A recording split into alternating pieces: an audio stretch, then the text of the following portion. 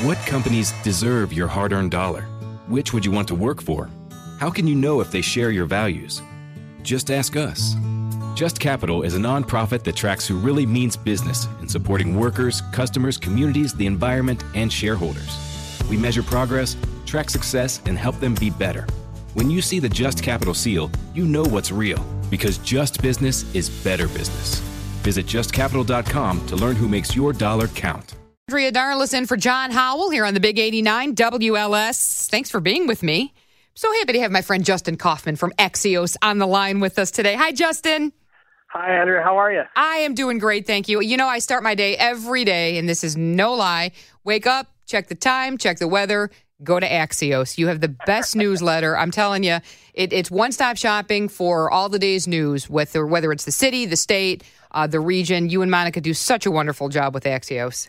Thank you so much. Thanks for saying that. We appreciate it. So sometimes it's like we love doing it, and sometimes it can be thankless. So it's always nice to hear an esteemed colleague like yourself say something nice. Well, you know what, Justin? You can tell you guys enjoy it. I mean, you can tell you're in the neighborhoods. You know, you're out there. You're getting the stories, and it really shows. So, again, you guys do a great job. I know this is your Super Bowl now, so I know you're not getting much sleep now with this runoff, but just 3 weeks away now, 3 weeks and a day, and a new poll from WLS out over the weekend shows this race is really tightening between Paul Vallas and Brandon Johnson. Yeah, you know, it really is a tremendous. And, you know, people forget, you know, on election night, they said, okay, here are the numbers. Here's who won. That's going to be Paul Vallas, going to be Brandon Johnson. But there's been all these the mail-in votes and write-in votes that have been counted. And you look at the vote counts now as the election is over. It was a lot closer than it was on election night. Chicago, you know, chose Paul Vallas and Brandon Johnson over a pretty substantial field of candidates. But I got to say, yeah, you're talking about two different, really diametrically opposed candidates.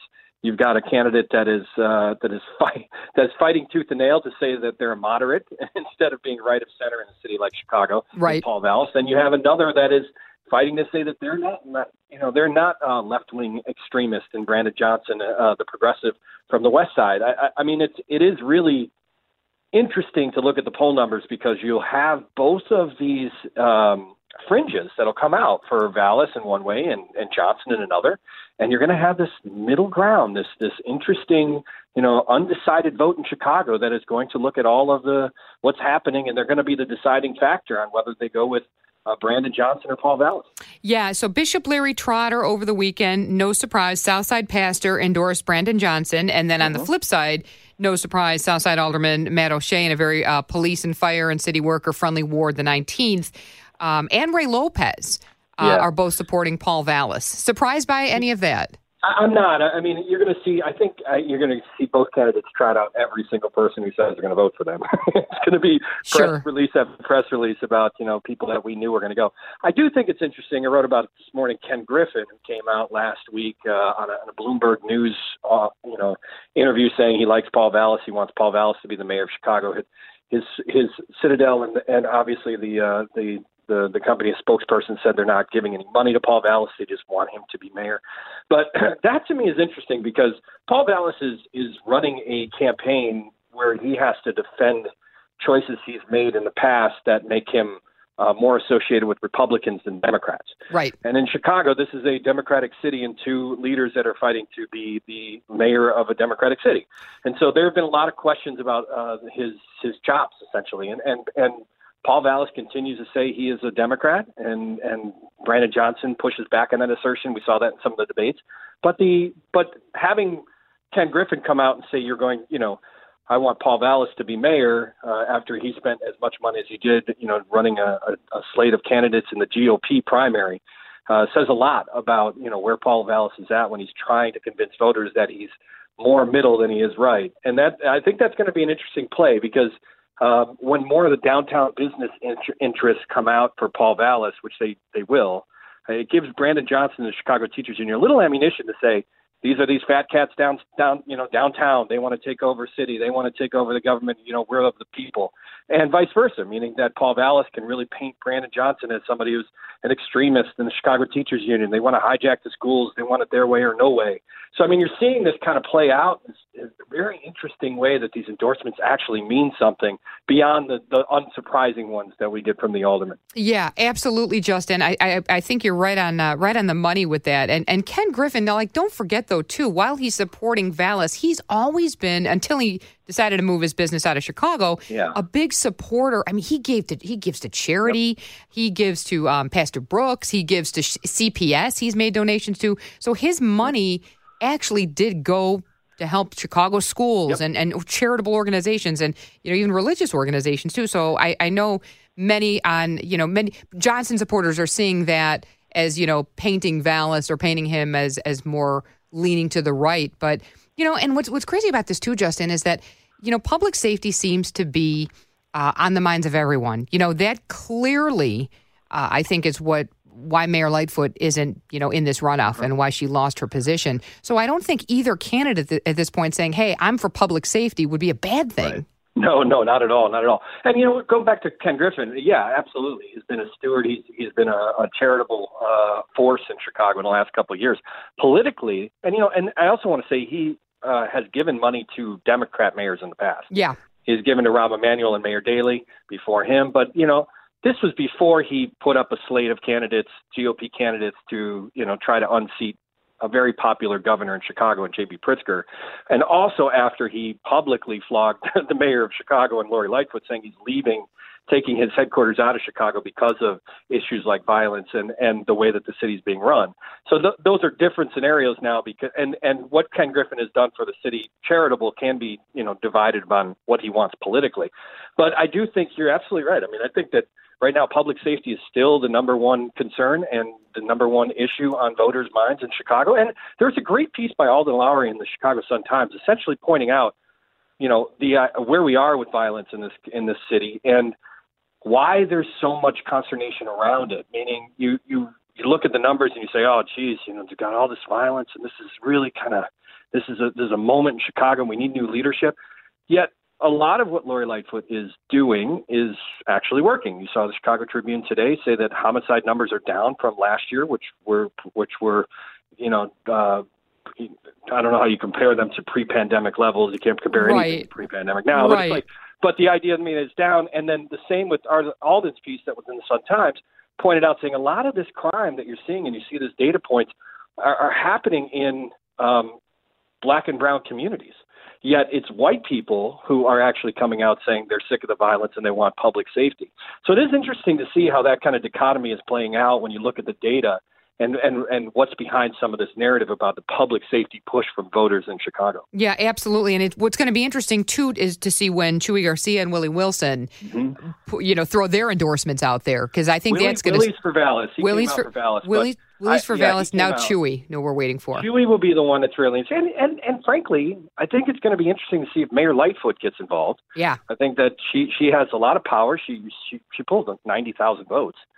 And you also, have a governor that has not made up his mind yet on what he wants to do. And, there could have been a case for him to support Paul Vallas, but it might be difficult for him to do so when his rival, and Ken Griffin, and others are supporting him before he jumps in the race. Yeah, So it'll be interesting to see what he does. I wonder. I don't see Pritzker jumping into the fray. Do you? Or maybe he'll surprise us. Maybe he will throw his endorsement behind someone. They don't like to.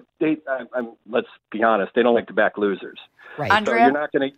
Yeah, you're not going to get a ton of... Can I interrupt you and Justin for just a second? Yeah, please, Kim. I was just cutting up a press conference from Pritzker, who said he has met with both of the candidates, but he has no intentions of endorsing either candidate. There you go. Yeah, thank you, Kim. And there you go. Thanks, Kim. There you go. That, as we were just saying, I'm not sure he's going to get involved in a race that he doesn't think he can win. Right. And also, Governor Pritzker in the past, he did endorse for aldermanic candidates. He endorsed, and surprisingly, from some candidates like progressive candidates. Carlos Ramirez Rosa comes to mind. Yeah. A couple of others that got the governor's endorsement. So it's interesting that he's going to sit this one out. What that means, obviously, Governor Pritzker also has kind of like the de facto leader of the state Democratic Party. and their funds and that office. It'll be interesting to see if that also means that office kind of sits out the mayoral election here coming up on April 4th. Yeah, absolutely. And you're right, Justin. He's going to have to work with one of them, and with the race this close, you don't want to back the person who's not going to win. Hang on the line, Justin. I want to talk to you about voting, too. Great article that you guys wrote today in Axios about who voted in this past election. I think you... Are you ready for hard-hitting observations? Reality remains reality, no matter how hard you try to ignore it. The Ben Shapiro Show brings you all the news you need to know in America today. Again, I'm all here for the pop culture, people dating each other for the press. Ben breaks down the culture and never gives an inch. Every so often, and by every so often I mean literally every 27 seconds so the producer gets fired. The Ben Shapiro Show on YouTube or wherever you listen. Might be surprised. We continue our conversation with Justin Kaufman from Axios. With Election Day just 3 weeks away, seems to be neck and neck now between Brandon Johnson and Paul Vallas. Justin, you guys did a great story today. Who voted? And I found this fascinating. Yeah, it's really just about turnout by age. And just like in radio, we do demographics. They do demographics for voting as well. But as you expect, usually a 45 to 54 or 55 to 64, those are going to be your sweet spots in terms of the people who are voting the most. And what's interesting is we compared it to 2019. In 2023, although that continued to be the case, it declined. Almost 45 to 54 lost I think like 10,000 less people in that demographic voted in February than they did in 2019.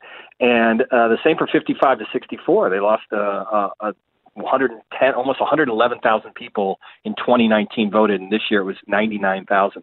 The demographics that saw increases, 65 to 74, and then the number one increase was 75 plus. Wow. So you had 58,000 people in 2019 vote, and in 2023, 66,000. The other numbers are, you see 35 to 50 or 44 down, 25 to 34. 18 to 24 in Chicago is abysmal. Abysmal. You're talking about 18.6 thousand people voted in 2019. Only 16,000 voted in 2020. My God, that's less than half of the people just from the next age group up, 25, 34. It's nuts. You think about, people at 18 getting an opportunity to vote in their first election, how excited you got, things like that. Oh, sure. But to see that range, 6-year range from 18 to 24, just not caring about the future of the direction of the city of Chicago. Boy. It's a little bit upsetting, but, I think it's made up for by the fact that their grandparents at 75 plus are picking up the slack. Oh, big time, yeah. So basically, as you summed up beautifully, folks 45 and up were they're pretty much going to decide who runs the city for the next 4 years. Yeah, and it's interesting to see who's voting. 75 plus are voting, and that might have something to do with public safety. It obviously has something to do with property taxes and obviously the inflation and quality of life. So there are some things that are more important to a 75-year-old than a 24-year-old, as we see in the breakdown of these demographics. Well, get out there and vote. April 4th, I just got the email again because I had to vote by mail. I didn't think I was going to be in town, but I actually was. So I voted by mail. It's easy. It's quick. You got to re-register. There's no excuse for not voting. It's easier than it's ever been. Yeah, and it's amazing how many people, I don't have the numbers in front of me, but how many people voted by mail. That was something that I think we'll look back and, this was the first election in which that was really a mainstream thing. In 2019, you could do that, but it was pre-pandemic, so people just weren't doing it. You still went to your polling place or early voted. This time around, you saw, so many people more comfortable with voting by mail. It's just hundreds of thousands of votes. So a big chunk of what the final vote tally was vote by mail. So let's give us a little preview of what you're working on tomorrow. You're going to be working on the ComEd trial for tomorrow's piece? Here we go. Really one of the biggest corruption trials and a group of trials that will be coming up in Illinois state history, and that includes Blagojevich. It's like a lot of things, but what we're seeing is the two ComEd executives and lobbyist Jay Doherty and longtime lobbyist Madigan confidant Mike McLean are going on trial for conspiracy to bribe. Essentially creating a scheme. The prosecution, the federal government says they were creating a scheme to give Madigan allies jobs, board appointments at the perks, money whatever it was to get sway from the speaker at the time, Speaker Madigan. That's the allegation. The defendants say that's just politics. We were just doing politics, and you're trying to criminalize politics. And we've seen that before in the cases of Blagojevich. Even Trump uses that defense a lot as well. So we'll see, what that means. But the trial starts tomorrow, and it's expected to last 2 months. Boy, and that was the first chink in the armor to the whole Mike Madigan collapse, I think. Yeah, absolutely. And the feds have a ton of evidence that they got from wiretaps and recordings and emails from Mike McLean's computer that they seized a couple years back. So it really all of this stuff started from the charges that are levied against these 4. So they go first. We'll see what happens in these 2 months. They're all pleading not guilty. And that will set the table for what will be a Madigan trial sometime in 2024, but they keep pushing it back. So who knows? But that's my God. What's the reasoning for that? Why does that keep getting pushed back? He's got good lawyers. At the end of the day, Ed Burke is the same way. They're able to get continuations, delays, obviously pandemic precautions. I think that what's really interesting, I'll leave you on this, what I think is fascinating is that this is the first time that these defendants tomorrow will be in public in court. Meaning up to this point. Movies, TV shows, books, podcasts, and more. It's What Women Binge with Melissa Joan Hart and her friend Amanda Lee. Scott Grimes is here with us. Voiceover, that is like my dream job. I think I just have too distinctive a voice and I can't manipulate it. That's why I'm not a good singer. This is how great Seth MacFarlane is. I went in to do it and I was talking like this and he goes, good, now just get rid of the neck thing that you just did because it's ugly. And then I just came out like this and came up with this guy named Steve Smith who has a tiny little lisp, but so does Scott Grimes, so it's perfect. What Women Binge, wherever you listen. They've all done Zooms and different ways they've never actually been in front of the judge. So it'd be interesting to see, as they kind of get back, this would be the first time the 4 of them are in a courtroom in person since they were indicted in 2020. Is this one of the first trials you're covering post-COVID? It's interesting. I don't know. I don't know exactly what the protocols are going to be. I mean, when's the last time you went down to a trial? That's what I was trying to think. It was probably Blagojevich when we were in the courtroom for that. Yeah, right, exactly. And I or guess, one of the aldermen. Jussie Smollett probably had. During COVID. So, and R. Kelly, like those. So some of the great court reporters at the Trib and Sun-Times. I mean, we are blessed in Chicago to have both papers still putting effort and resources into covering the courts. Both John and Jason at the Tribune and the Sun-Times are doing great work. I mean, they put the resources in. So those kind of cases always get covered. So get the popcorn ready because both of those papers are going to cover this trial with intensity. Well, I look forward to your reporting and reading your stories. Justin, tell everybody where they can go to subscribe to the Axios Chicago newsletter. Yeah, you can just go to Axios.com/Chicago. You can sign up for the newsletter. We also have all our stuff on the website there, and you can become part of the Axios Nation here in Chicago. Well, I'm proud to be a member, so thank you, Justin. You are the best, and keep on keeping on. Good luck covering the trial. Thanks a lot for having me. You bet. That's the great Justin Kaufman. Again, it's Axios Chicago. Sign up for the newsletter. I highly, highly encourage you to do so.